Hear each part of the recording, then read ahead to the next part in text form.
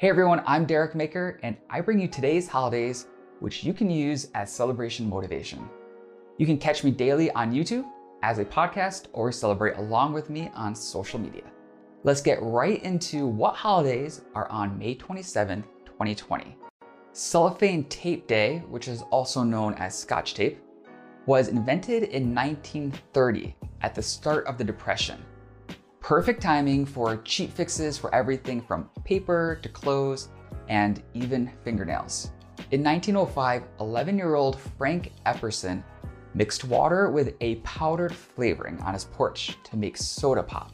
After leaving it on his porch overnight, it froze to the stirring stick. Years later, in 1923, he began selling his frozen treat on a stick at an amusement park in Alameda, California. Epperson applied for a patent, which he called the Epsicle Ice Pop. He then renamed it Popsicle, and that's why we celebrate Grape Popsicle Day.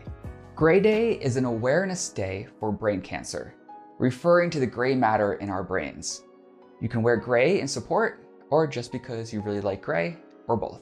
On May 27th, 1941, Franklin D. Roosevelt declared, "The only thing we have to fear is fear itself."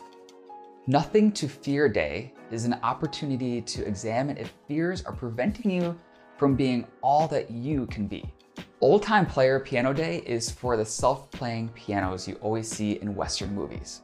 Over 100,000 people participate in Senior Health and Fitness Day. It includes low-impact exercising, health screenings, and health information workshops. To me, this holiday is so underrated as it helps keep people fit and healthy while younger people help older people to improve their quality of life. It's Sunscreen Protection Day, when we're reminded to protect ourselves from skin cancer, but also that anytime you say, "Your skin looks so good, what do?" they always say sunscreen. If you want to see how I celebrated, find me on social media and celebrate something with me. Celebration Motivation is a daily show and podcast that you can catch every morning a day early, so you know what to celebrate tomorrow.